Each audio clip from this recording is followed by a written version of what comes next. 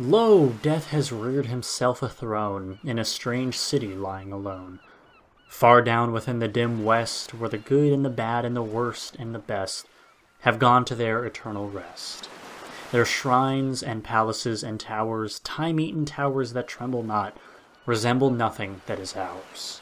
Around, by lifting winds forgot, resignedly beneath the sky, the melancholy waters lie.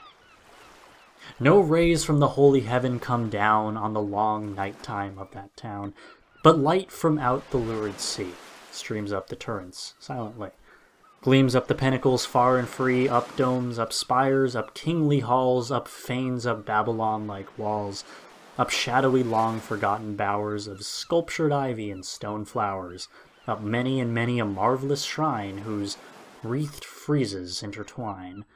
The viol, the violet, and the vine, resignedly beneath the sky the melancholy waters lie. So blend the turrets and shadows there, that all seem pendulous in air, while from a proud tower in the town, death looks gigantically down. Their open fanes and gaping graves yawn level with the luminous waves, but not the riches there that lie in each idol's diamond eye. Not the gaily jeweled dead tempt the waters from their bed, for no ripples curl, alas, along that wilderness of glass.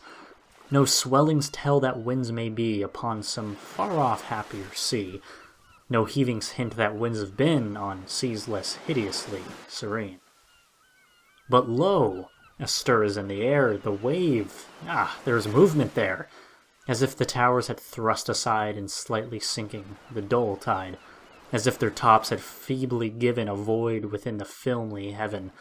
The waves have now a redder glow, the hours are breathing faint and low, and when, amid no earthly moans, down that town shall settle hence, hell, rising from 1,000 thrones, shall do it reverence.